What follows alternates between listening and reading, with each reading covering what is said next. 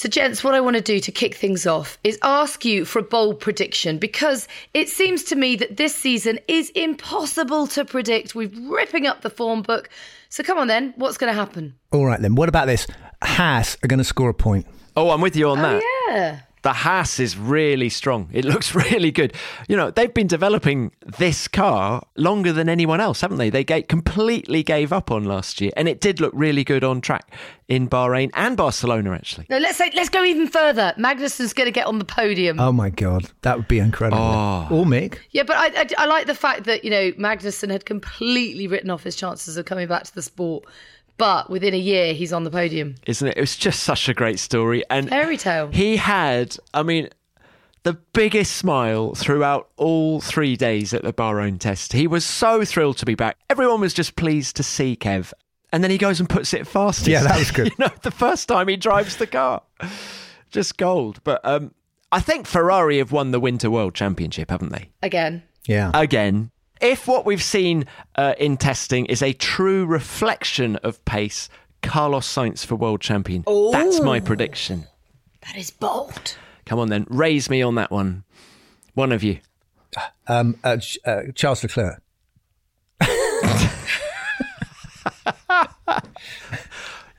Why not? I mean, let's go for a Ferrari World Championship either way.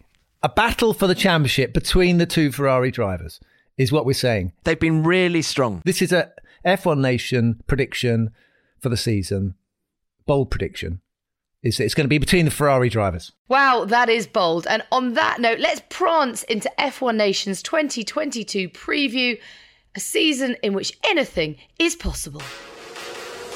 The fireworks are going off around the Bahrain International Circuit. It's a top three that you might not have expected. Vamos! Crosses the line and wins the Bahrain Grand Prix. Oh, Ferrari. Pierre Gasly's back on the podium too. Very happy, guys. Very happy. Sebastian Vettel comes home to finish third. And what a start to the season this has been.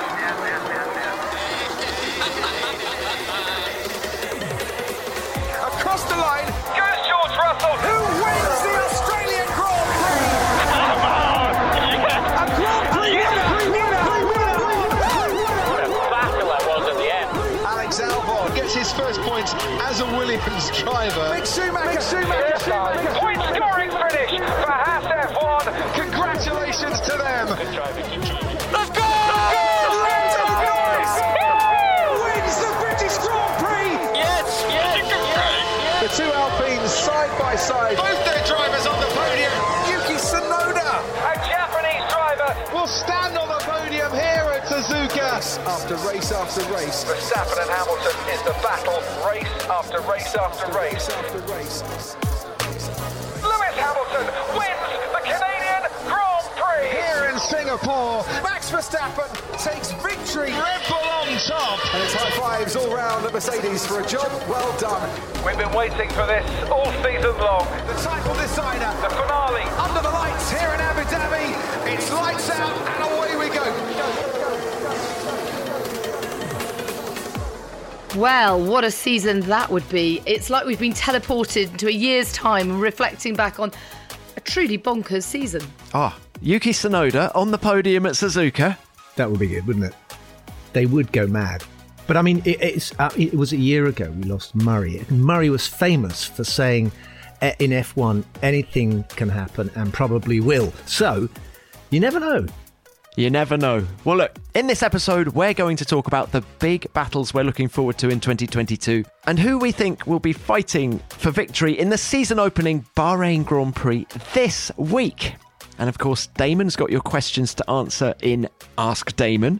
But first, I've just got back from 3 days of pre-season testing in Bahrain, and my main takeaway is that we know nothing. I could have told you that a month ago. We do. We know something. We know Red Bull are good.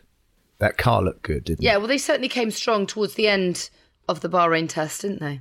We know that McLaren have got some issues, which they didn't have in Barcelona. They are in the punt. They're looking competitive. We know Mercedes also have some issues they can't fix, but these things can be fixed really with this ground effects car and the porpoising nonsense, I mean, did you listen to the sound? It's awful when you listen to the onboard of the guy going down the straight. It's like it's got a very bad phone line connection or something to the microphone, but it's actually the car scraping on the ground. So they've all got this bouncing and scraping thing going on. But it looks like Red Bull have fixed that, and they've got a nice, smooth running car, and they've optimized it. So the others will find out how to do that, and then the form can change completely on its head. And that's what testing's all about. Bahrain's a very good test track because it's abrasive, so you get tyre deg. You've got places where you have to put the power down out of slow corners. You've got some fast corners, undulations, and it's hot. I was surprised at this cooling thing is going to be really interesting because Mercedes have got some very new revolutionary kind of way of cooling using the intercooler, which they've stolen off they've borrowed or bought or something off of a company that makes rockets. So they're able to reduce the size of their radiator. So they've got these very, very thin radiator technology. But I was looking at them and they were actually taping up the radiator exits. When you think about how hot it is in Bahrain, that's quite incredible that they're actually taping up the radiator exit. Let's talk about the season ahead then, with the help of Formula One experts from around the world. Well, given that we've kicked off with Red Bull, let's talk Max Verstappen, the reigning world champion. He has the number 1 on his car, of course, and a new long-term Red Bull contract in his pocket. Jack Ploy from Grand Prix Radio in Holland thinks that Max is in a really good place right now, can certainly successfully defend his title. That's what Max is all about. He wants to achieve the goal and do it again. With a new car, so it makes it more interesting for him as well and the team. But he wants to continue it. And I think he also feels well because of the continuing of his relationship with Red Bull Racing. He wants to give the team, I think, the Constructors' title as well. The pressure is a little bit off. But maybe 1%. It was 110 and now it's 100. Because I see him smiling, he's relaxed. And the tension was more last year because he wanted it. And now he has it. But I think it's good for everybody. Good for the team, good for him. That gives him the opportunity to continue on that level, what he wants. He wants to win races. And that's what he is from his childhood. If you win enough races in the championship, you're world champion. A great Formula One mind, not so good at maths. Just 1% off. It went from 110 to 100. Oh, right. Well spotted. I'd be feeling pretty relaxed if I just signed a 5-year deal worth 40 mil a year. But Damon, how did you feel going into 1997 after you'd won the World Championship? How is that side of... Let's look at it just from a mental point of view for Max. Jack says there that he's more relaxed, but does it actually somehow make you a better driver, being more relaxed, having won the title? You've achieved your ultimate aim. Well, I was very relaxed because I didn't have a chance at going at the World Championship because I was in an Arrows. So I won the championship and then I had to move to a team at the back of the grid because that was all the scraps that were left by the time I was told I hadn't got a job for next year. So I didn't have the luxury of following through into another championship. But it must help that you've got one in the bag. Like Jack was saying, Jack's identified it exactly. The breakthrough is winning a championship. You're now a world champion. You can now carry on with doing what world champions do. Nothing is ever going to change that. Yeah, that gives you an innate confidence. No one can ever take the title away. I mean, I know it came under controversial circumstances right at the end, but it would have given him such a boost going into the winter and then ultimately into 2022. And if say, for example, Red Bull have got it right and they have a run of success like they did with Sebastian Vettel, he's got 1 world championship. Let's say he wins another 3. He's got 4 world championships. He's halfway by the time before he's 28 to equaling potentially Lewis Hamilton and Michael Schumacher, or if Lewis gets his 8th, he's on track. He's on track for this ridiculously long career, winning many, many world championships. So Max fastest on the final evening. He set the fastest time of the test in the last hour. For those of you who like numbers, 1:31.7 was his time. 2.8 seconds slower than the fastest time that he set as well, this time last year, going into 2021. So these cars are a little bit slower, but such is the rate of development. Everyone is thinking that we are going to equal the lap times of last year's cars, particularly at the faster, more flowing tracks like Barcelona. But yeah, Red Bull looking really strong. They're able to equal anything Mercedes do from an upgrade point of view. I think if I were Max Verstappen, I would be feeling very happy about my chances. Tom, you mentioned something about particularly at the faster tracks, because what seems to be coming out of the analysis from the last couple of tests is how these cars are very good in the fast corners, but a little bit more cumbersome. They are a lot heavier, getting on for, was it 800 kilos or something? Yeah, and they're 40 kilos heavier than last year. Yeah. But they're also they're more cumbersome, let's say, in the slower. They've got longer braking distances and in the slower corners. So from track to track, you're going to get a difference of how these cars behave. But the pointers are that it's going to be more exciting to race them from the point of view of, you have to brake earlier, and then the cars get a little bit more of a handful as you get into tighter corners. On to Mercedes now, and their slimline side pods were the talk of the test in Bahrain, but will they turn out to be an instant success? Here's Michael Schmidt from Germany's Auto, Motor und Sport. If you just look at the lap times and look at the stories we were told during these tests, you have to have doubts, but we had the same doubts last year. I remember it after the test, and then Mercedes made a 180-degree turn and still won the championship. So you always have to expect from Mercedes to do the possible and the impossible. They made their life quite difficult because they started with an early development step of their car in Barcelona, and then all of a sudden they presented us an almost new car, which is just a second development step. But for them, it was just a new beginning. I think that maybe in the first few races they might struggle a bit, but later on, I think they have the capability of beating anyone and obviously being in the mix for the championship. So what these slimline side pods have done, it's given them more downforce, but with the extra grip has come more porpoising. So the bouncing was worse for this team in Bahrain than it was in Barcelona 2 weeks ago. And what they were having to do during the test was literally just carve away at the floor to reduce the amount of downforce they're getting, to try and reduce the porpoising. So when I don't think it's a question of if, when they get on top of the porpoising and then can go back to having the full floor on the car again, they're going to be brilliantly quick. I think when they get on top of this car, they're going to be challenging right at the front. When you look at the difference in terms of the way the cars looked between the first and second test, you recognise just how steep this rate of development is going to be through the year. And you recognise that they can get on top of things very quickly. They have the resource, manpower, mental capacity to do just that. Yeah, I think it's interesting. It looks, I'm not an engineer or an aerodynamicist, but one of the issues they had was the flexing of the floors. So there's so much suck coming from under the car now that I think they're having trouble at keeping control of the floor. So that's why they put these floor stays, or they petitioned to allow for floor stays to go in. And if you look at the Mercedes, there's a vast area, because they've got such slim side pods, there's not much there to hold the floor up. And it could be that they're getting more of this flex, which is creating a problem to control the aerodynamics of the back of the car.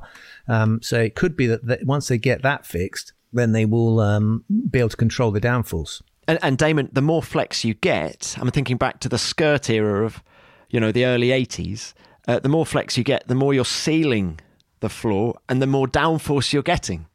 I thought George Russell looked very good on track. I went trackside on the final evening because he was doing some low fuel runs and they had various issues, which meant he didn't get a clean lap in. But very precise. Hey, who am I to talk about driving styles and things? But he looked very precise, very confident in the car, and outside the car, he talks very well. I think he's... Well, he does. Yeah. He's been ready for so long, hasn't he? He's been very patient, I have to say. Handling things so well in the pen straight after a race. It's been another disappointing time for him at Williams. Yeah. And it's all been about this moment. So he'll be chomping at the bit just to get racing for Mercedes now. And he's not just all a cool head, is he? There's so many shots we've seen of him where he's shown emotion. He's been really in tears over disappointments and frustrations as well. So he's passionate, which is good too. Do we think he's going to challenge Lewis day in, day out? Absolutely. 100%. And you've got to remember he's coming at it from a different perspective. And I think that will bring out the best in Lewis once again, as we talked about last year.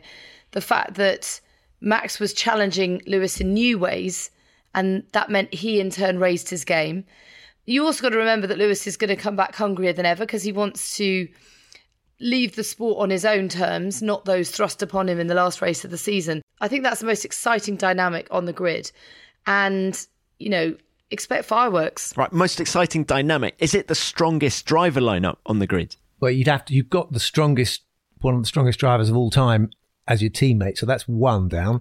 And the other one is one of the hottest properties, young talents as well. So, yeah, I'd say definitely a very strong lineup. Yeah, there. no, I agree. Mercedes yet again getting it right. In terms of driver lineup, we don't know yet whether they've got the design right, have we? Yeah. One thing I'd add to that is that Lewis seems so comfortable now. You know, I think he won't feel pressure. If George threatens him or is quick, I think he'd be able to cope with that. It wouldn't be the end of the world. He knows he's got 7 world titles in the bank, and I think that over a season, I think it's unlikely that George is going to topple Lewis. So I think he's comfortable. In fact, if anything, he's probably feeling better if he's got a fast charging number 2, because anything that comes between him and the Red Bulls or Ferrari, whoever else it is, the better. Yeah, I agree. Yeah, I think George will be right on the pace in qualifying from the first race. I still think Lewis maybe over a race distance. He'll enjoy it. He'll enjoy that extra challenge. Yeah. The whole sort of package over 58 laps. Reading the race, knowing when to push, when not to push. But that's experience. So Lewis has claimed that Mercedes are behind Red Bull and Ferrari. Do you believe him? I mean, based on your bold predictions at the start of the pod, you certainly do. Well, I do. I think, again, if you take what happened in Bahrain at face value, then he is correct. But it's, 7 days is a long time in motorsport, isn't it? And Ferrari have made no secret of the fact that it's all been about 22. Having to endure those terrible races back in 20, it was all about this moment, wasn't it? And I remember Mattia Binotto saying, yeah, well, we'll be competitive in a couple of years, and thinking, God, that feels a long time.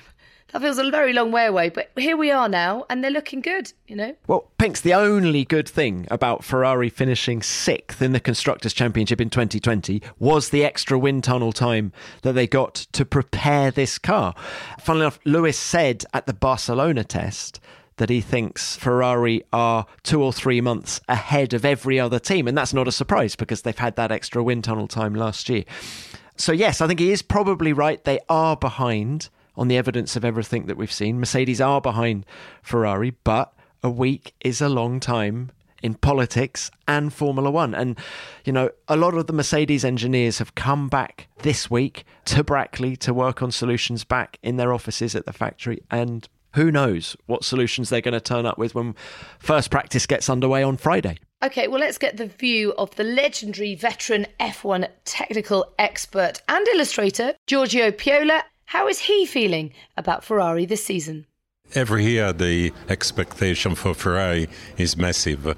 So last year they kept promising 2022 there will be a car competing in the championship. Of course, they never promised to really win many races, but at least to be very, very competitive and win some races. So the expectations are very, very, very big. The Ferrari seems to be quite strong, robust, and without anything terribly exciting. But at the end of the day, it looks to be efficient on the track. So, as Enzo Ferrari said, the Formula One cars, they are not to be beautiful. They have to win, they have to be competitive.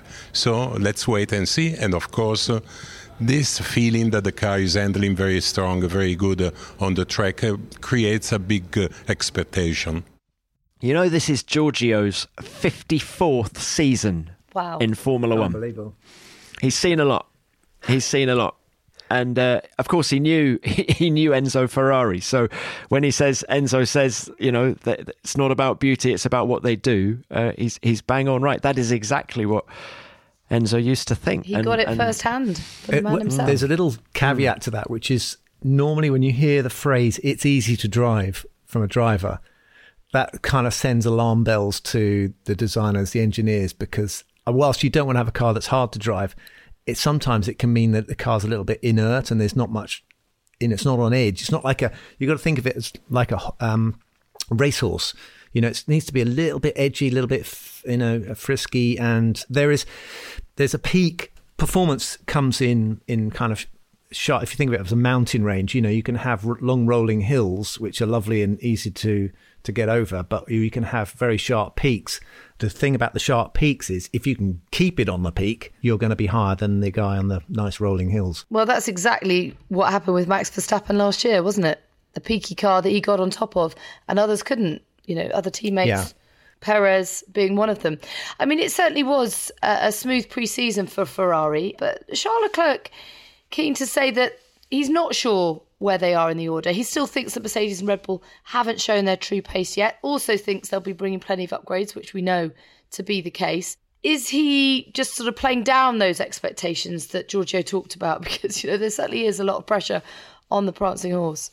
I think they're talking it down, but it's also worth remembering that they didn't bring any big upgrades to the Bahrain test. They were just honing the car that they took to Barcelona. So assuming they bring some bits to the race, I think we might see, to the first race, we might see Ferrari take a performance step forward this coming weekend. But I do think Ferrari is trying to get away from winning the Winter World Championship. They're trying not to just do low fuel runs. Carlos Sainz said at the end of the test that he hasn't done much low fuel running. They've been working on the race pace of the car, which, go back to the Enzo days. They were always keen to take the fuel out and see what the old girl would do, because they knew that the Italian press was going to be on their back if they didn't set the world alight. So it's quite I think it's promising that Ferrari are taking a slightly more, can you say mature view on it? And that actually it's not about what you do now in terms of lap times, it's what you do next weekend. So let's do what's best for the development of the car, not to keep Gazzetta dello Sport at bay. There's definitely, all teams have got performance in their back pocket they haven't used yet. I mean, whether it's on the engines or whether it's on the power units or whether it's on, setup or, just fuel loads and stuff like that. So, and a little few more upgrades to go. So they'll be feverishly, right now, all the teams will be going through the data they've accrued over these last 3 days, and they'll be going, I found something. Quick, let's do and it's going to be pandemonium between now and the first race, before the cars first go out on Friday. A quick word on the driver lineup. I know we all agreed that George and Lewis is incredibly strong, but this one's not far behind. Charles Leclerc, Carlos Sainz. Not much between them. And right up there. I think it seems to be closer, Tom, from top to bottom anyway, isn't it, than it was last year, which will be another good thing. I mean, it seems to be the spread of time seems to be quite compacted by these reg changes, which is that's the hope. Not, sometimes. Well, put it this way: if you go back to when Ross Brawn came out with a double diffuser and gents first ran the car, they suddenly realised they were 2 seconds a lap faster than everyone. And they had to hide it. They had to kind of conceal it, but it became pretty obvious. So maybe there's something in there that we haven't noticed. But frankly, it looks like the grid is compacted more than normally you'd expect after such a massive regulation change.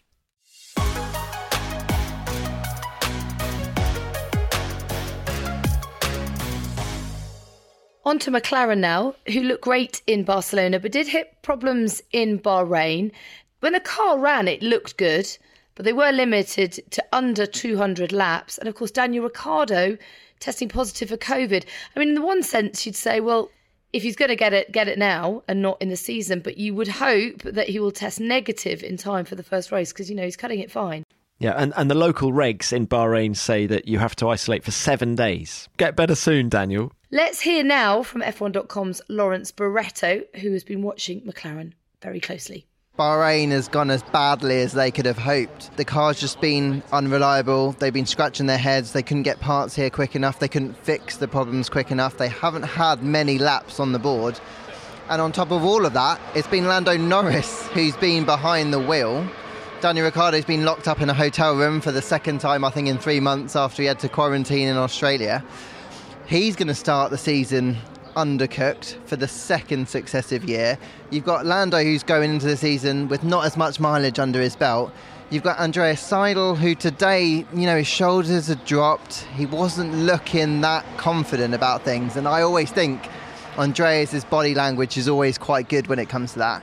They're probably just going into the start of the season knowing that they've probably got a good car. They just can't quite get the most out of it. So they're a bit of an unknown. I reckon P4, P5, I think that's where they are at the moment. God, he's talking them down, isn't he? I don't think that's a bad thing, though. I don't think it's a bad thing at all to come in as an underdog and spring a few surprises. But he's not wrong, Pinks, in that Barcelona couldn't have gone better for the team, quite frankly. Yeah, but did you hear Lando's reaction to that? He goes, I don't want to be P1 because everyone's going to be saying we'll win the first race. I'm actually not talking about pace. I'm just talking about the number of laps. They didn't have a single issue in Barcelona, yet every single run was troubled by something in Bahrain. Yes, predominantly it was an issue with the front brakes that they couldn't solve. It sort of slightly got them, caught them by surprise, and then they were, as Lawrence said, trying to fly new parts out from the UK, and there were a few delays, and but that wasn't the sole problem with the car, even when it was running. I thought it was interesting that I was watching at turn 11 on Saturday evening, and Lando, using way more curb on entry, using the outside curb, had two wheels right to the edge of the curb. No one else was even touching the curb, and he was doing it consistently.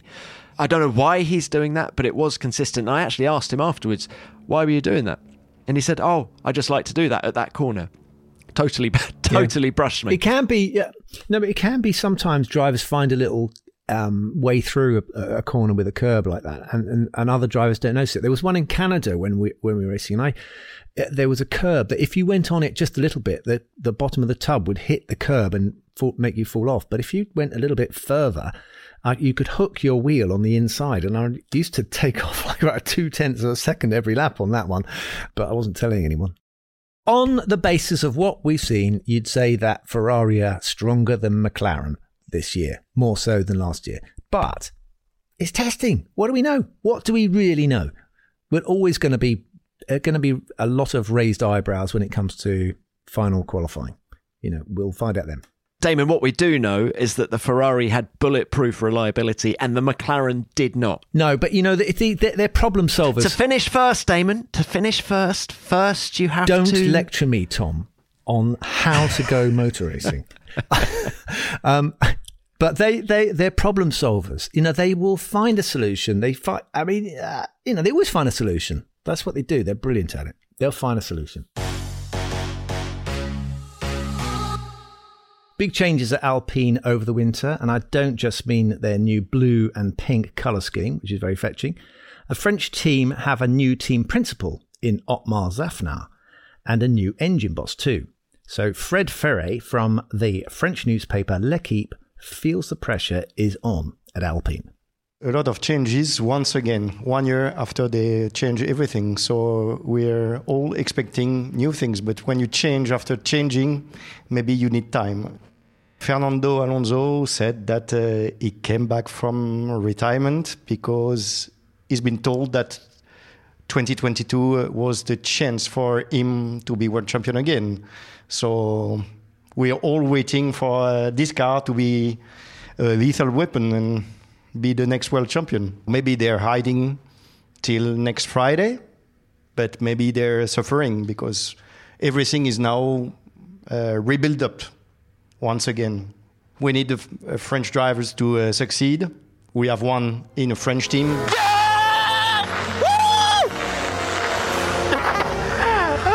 Ocon wins the Hungarian Grand Prix. Très bien and formidable Esteban Ocon. Yes, guys. Well done, mate. You just won the Hungarian Grand Prix. Well done, mate. Wow. Allez Alpine, allez les Bleus. Yes. Unfortunately, his win arrived 1 year after Pierre's win. Pierre Gasly wins the Italian Grand Prix. Oh my God, yes! P1, Pierre. P1. Pierre's got the light because it was the first time in 24 years for France that we missed a Grand Prix winner. Alpine and the battle between them and AlphaTauri. You don't want to be. No one wants to be in a battle, but for the bottom of the middle field of the grid. Although, Damon, AlphaTauri probably expect that, given that they are the sister team of Red Bull. They wouldn't be there'd be something wrong if they were at the top fighting Mercedes, wouldn't there? Indeed. So it's worse for Alpine. Alpine are a works team. They're the only team with Renault Alpine engines. They have to do better than this. And it will be interesting to see what Otmar can bring to the equation. They had a lot of problems in Barcelona, and Fernando couldn't hide his disappointment there. He was much more upbeat in Bahrain. The final day he did more than 100 laps, whereas he'd had endless problems in Barcelona. So they're definitely making steps forward. He did a few light fuel runs at the end of the day, and the thing seemed to be well balanced and do a decent job. But to go back to something you said earlier, I think the grid is going to be closer from top to bottom this year, and that is where someone like Fernando Alonso will shine. All of that racing experience. I mean, do you remember Hungary last year when Lewis couldn't find a way through in a much faster car? So if Fernando, all he needs is a sniff. And, if he can just qualify, get on even just the fringes of Q3, with the lap times being much closer, they're able to follow closer this year, all of the drivers agree on that, then his racecraft, I think, will really pay dividends. Yes, while there are undoubtedly still issues, I think it's not going to be as bad as some people are making out at Alpine. Yeah, they looked okay towards the end when they might have run low fuel, but they looked like they made a bit of progress, didn't they? Yuki's had a bit of momentum over the winter, hasn't he? He out-qualified Gasly at the final race last year.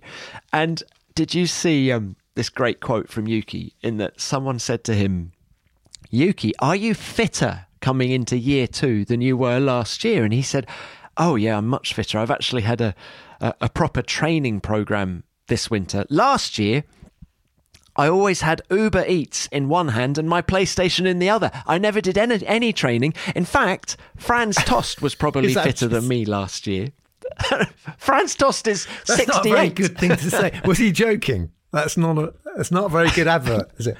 Well, that's just typical Yuki, isn't it? And that's sort of got good sense of humour. One of the reasons I love him. He just says it as it is and doesn't care about. I can't believe that. You can't drive with these cars unless you're really fit, and there's not much of him, so I can't imagine he'd be able to keep his head up if he didn't do any training. But he definitely got some momentum going towards the end of last year, so let's hope he can continue that.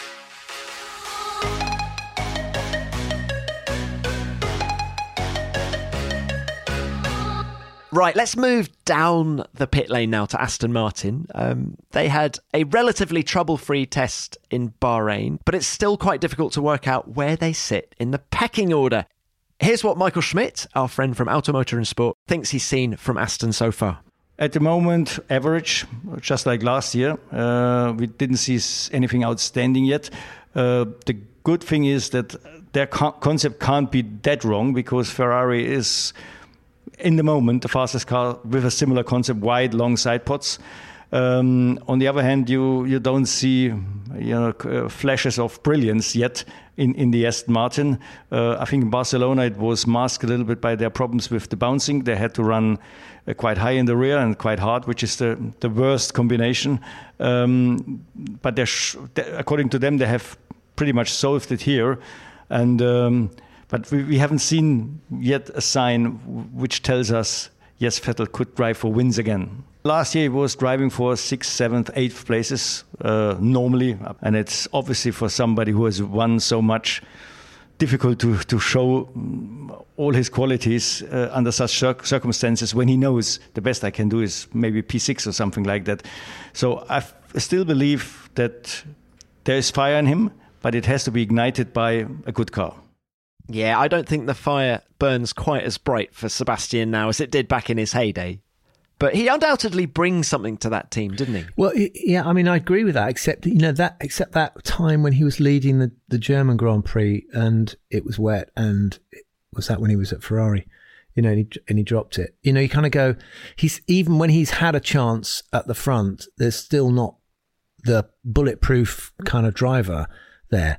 And so, yeah, I don't know. I mean, I don't want to be negative about Seb. I mean, it seems like he's a really good guy, but it's the fire's gone out somewhere, isn't it? After he left Red Bull, and he got beaten by Daniel Ricciardo in his last season at Red Bull as well.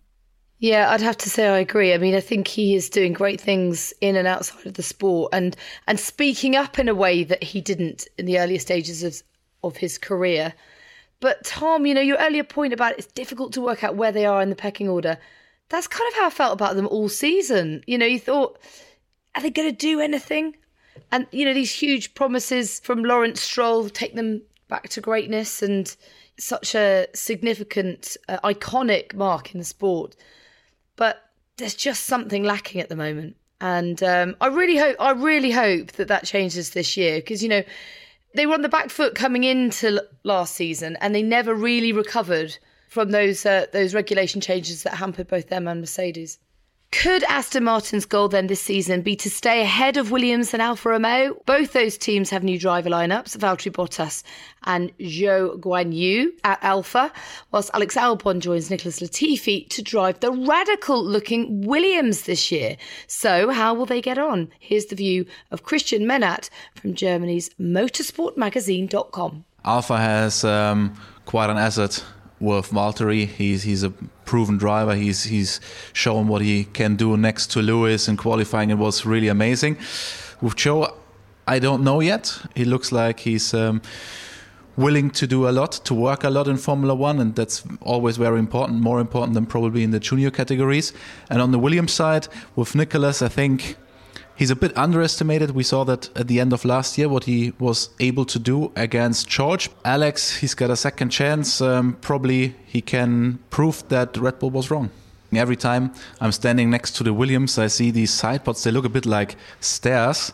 And I always want to walk up these steps. That's really, really cool. From the look itself, the Williams is my favorite car, but from the technical side, I'm not 100% sure, to be honest. The Alfa is pretty interesting with the front wing design, producing probably a lot of downforce from the front wing, which could be a pretty good thing in this season because a lot of drivers are complaining about understeer with this generation of cars. And if you're producing a bit more downforce with the front wing, probably sacrificing a bit of downforce from the floor, this could be helpful in overall performance.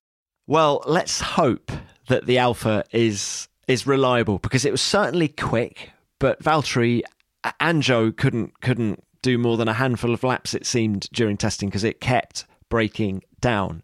But what we saw of it when it was running is that it's a really quick car. I think we're going to see Alfa Romeo, when they get that reliable, make a big step forward this year. There we go. Perhaps another bold prediction from me. Yeah, and Valtteri in another set of overalls, it's going to be very interesting how he slots in there. And we've lost Kimi, of course. Kimi's moved on, but they've got another Finn back in there.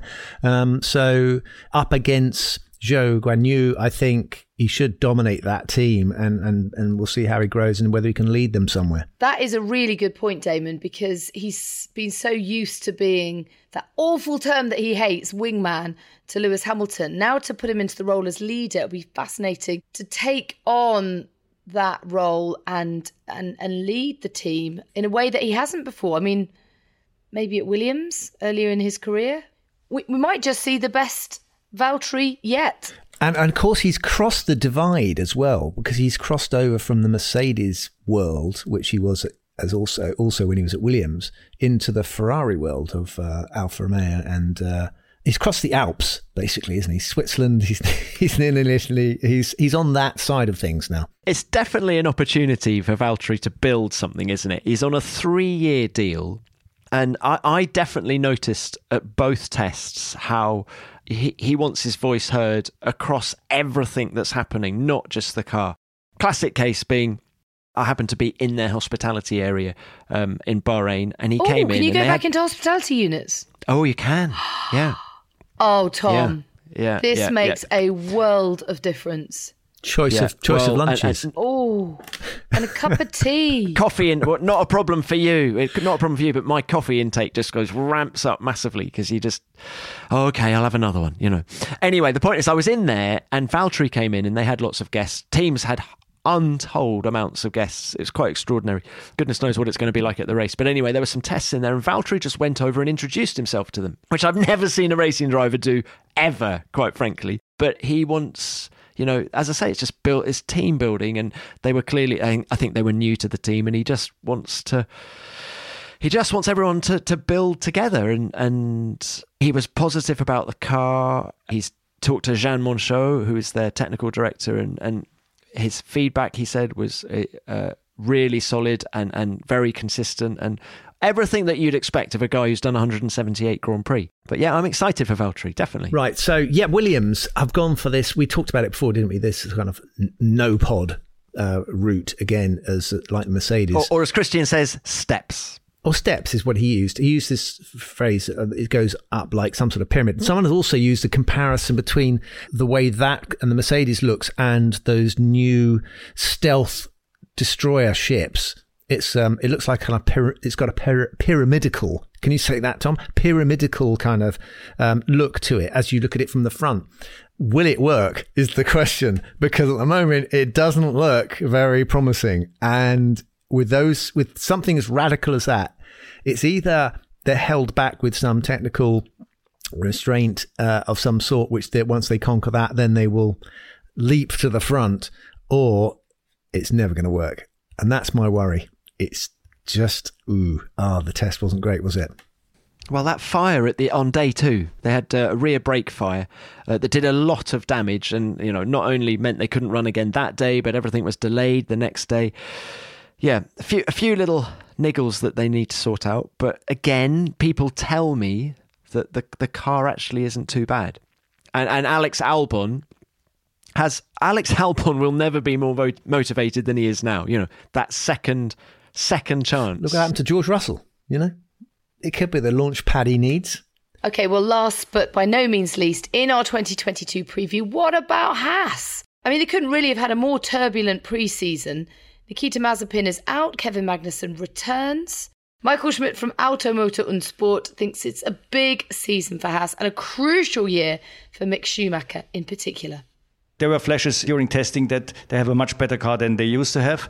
So I think they can be part of, let's say, maybe the lower midfield, which would be a step for Mick Schumacher as well, because then all of a sudden he might fight for points in the odd race, and then there he has to show whether he can stand the pressure. On the other hand, I think the best what could happen to him was Kevin Magnussen, because beating Mazepin was something people said that is standard. He should have done this. And Magnussen is a driver we know. If the car is good, he can score regularly points. So if he beats him, it's good for him. If he loses against him, then he might be in trouble. I agree with Michael there. I think it's a really good step forward for Mick to have a benchmark that we all know and recognise, which he didn't have in Nikita Mazepin. But he has to beat him. Has to beat him. Has to beat him. Very good. Johnny, but he really does. If he doesn't, then where does his career go from that? Do you think he will? I mean, Magnussen's pretty tidy. Yeah, he's been out a bit though, isn't he? Sitting on the sidelines is never a good thing. It takes a while to get back on, but we'll see. We'll see. I mean, that's one of the things to look forward to, isn't it? One of those little intra-team battles, driver-wise. But I mean, I think Michael's right. It seems to be that they may have got themselves a car to get themselves off the back of the grid, which would be huge for them. Well, in which case then, who is going to be at the back of the grid? I don't think it's going to be one team. I think we're going to see the usual top 3, Mercedes, Red Bull, Ferrari. I think they'll be mixing it for the wins. And then after that, I think it's going to fluctuate from race to race. And I think it's going to be really close. So, I don't think Haas will be on the back row of the grid at the Bahrain Grand Prix. I think it'd be a big success indicator of the regulation changes if we do see exactly what you just said, Tom, which is that, you don't see a regular back row car or team. That part of the field is going to be intensely fought over and going to be, fractions of a second are going to divide the difference of, 4 or 5 places on the grid. So that would be really good to watch out for.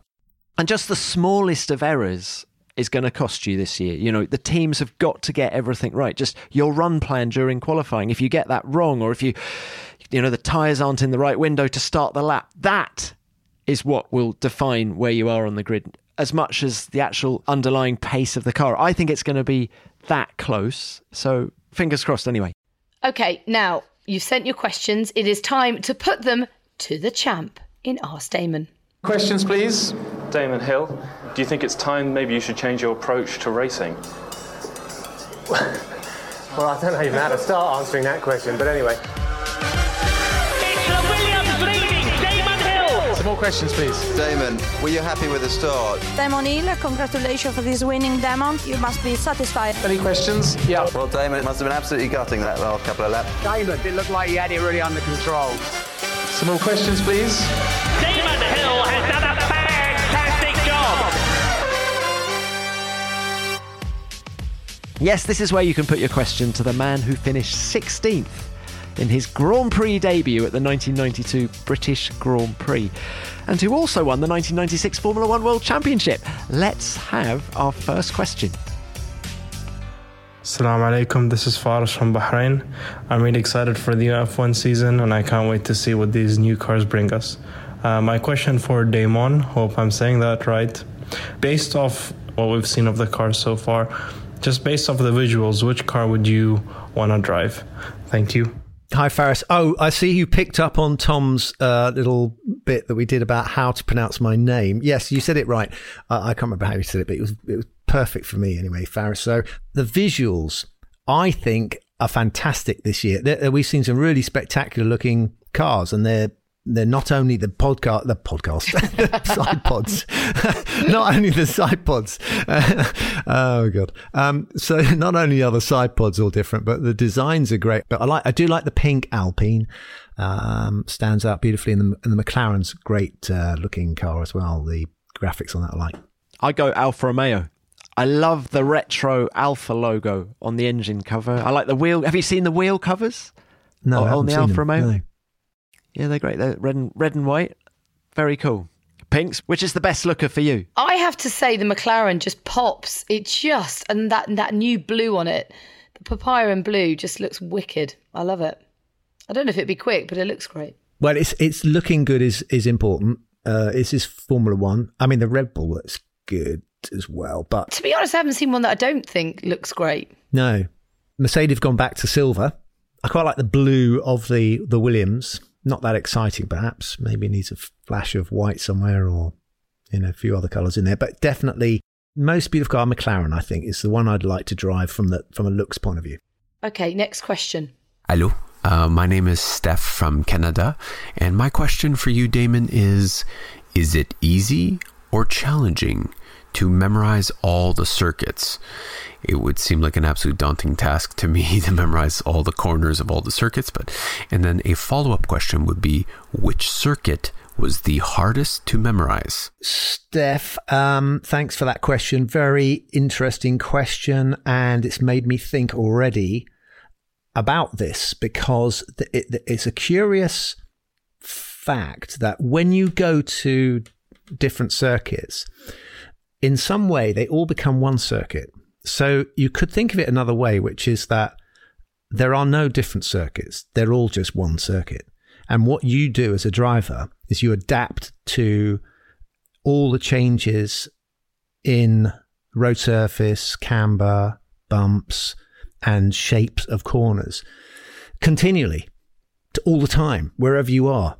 But you're right, there are differences, subtle differences, and you become intensely intimate with those circuits when you get there. From the moment you arrive, you are soaking up these subtle differences, and how you remember them, I think, is unconscious. So I don't think it's like remembering. I mean, if you said to me, learn a list of names or I would never be able to do it. But my unconscious is adapted for reading the road, literally reading the road. Although you can actually go through laps in your mind, which is very, very difficult to do. So I used to do that, and I would lie down before qualifying and I'd try and do some laps in my head. But to actually get your brain to recall laps and corners, it's your brain is very, very easily distracted. That's why it's much easier when you're actually doing it, because you can't afford to get distracted. Would you make notes so that you could sort of refresh your memory on the plane to a particular track? I don't know, changes in the asphalt, braking points, curves? No, you probably make notes more about the technical things. So the car itself. So if there were things that you remember from last time you were there with this. So the setup of the car would suit certain setups will suit certain types of track better. It's like osmosis. You're kind of soaking it up when you get there. And the conditions always change. Grip levels always change through the race weekend. They're never the same from lap to lap. I think Steph asked what the most difficult one to learn was, didn't he? Yeah, I think Suzuka was the first. The circuit I went to where I first thought, oh my, because it's long. It's a good point. It is hard. There's more of it, so you get less laps. If you imagine there's a corner with a circuit with only 3 corners, you're going to do more repeats of that than if you were to do a circuit like the Nürburgring with a massive number of corners. To get it, to just remember that circuit and which corner you're coming up to, you're going to get less chances at each corner. So yes, the longer the lap, so like Suzuka, it's got a lot of corners, long lap. It's harder to learn because you're going to take longer to get back to it again, to try it again, to get it right. And I think we've got time for one more question, please. Hi, Damon. This is Bob Feiner in Austin, Texas. I don't know if you remember me, but you were at my house for a small fundraiser for Down syndrome in 2015, just before the Austin Grand Prix. I hope Oliver and the rest of your family are doing well. And at that event, I asked you who on the grid at that time, who has not won a world championship, will be the next world championship winner. And you immediately said Max Verstappen, who I think was 17 at the time. So now I'll ask you that question again. Who on the grid today, who has not been a world championship winner, will be the next world championship winner? Thank you. I didn't think it'd take a genius to spot Max. He was right on the game right from the word go. So, but anyway, I'm glad he's finally done it and proved me right. So, Bob, lovely to hear from you again, and hope that everything's all going there for your work with Down syndrome as well. And it was great to meet up. Fill in just a little bit with people, listeners on our podcast who don't know. My eldest son has Down syndrome, so we've done quite a lot of work with fundraising around that, and discussing different ways of approaching how to best provide for people with Down syndrome. So that was part of what I was doing there in Austin. And yeah, the next question is, who is the next guy who is going to, or girl, but at the moment we haven't got any candidates on the girl front, so it's going to be one of these people we have on the grid. And I the name that comes into my head, and I always think, we talked about the unconscious before, the name that comes into my head is Charles Leclerc. Is that as clear cut in your mind as Max was back in 2015? No. Well, I'm actually going to say George Russell. I think he's a world champion. That's a good one.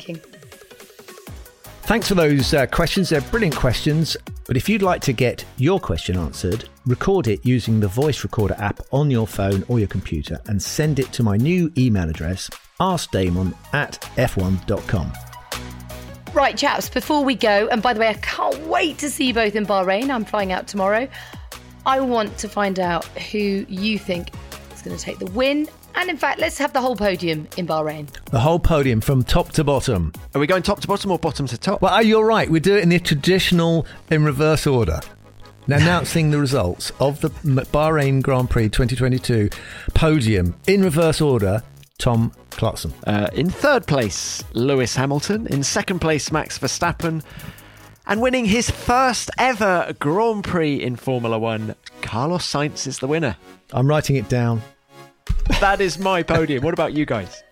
I'm going to say in third place, George Russell. In second place, Max Verstappen. And in first place, Charles Leclerc. Okay, my go. So I'm saying it's Carlos Sainz, Charles Leclerc, Max Verstappen. Oh, I quite like the sound of that one, We haven't mentioned Sergio. Sadly, he hasn't got in there. But anyway, it's too late now. I've done it. Well, that's what we think. And we haven't got long to wait until the first podium of the year is going to be there for real in Bahrain. And thank you to everyone who contributed to the show, to Jack, to Michael, to Giorgio, to Fred, to Lawrence, to Christian. And thanks to you for listening. Well, thank you very much, gentlemen. What a lovely way to start the day, to have a good old natter about F1. And we are back in race week. I can't believe we're saying that after a long winter. We will be back on Tuesday, the 22nd of March, with the last word on the Bahrain Grand Prix. F1 Nation is produced by Formula One and Audio Boom Studios.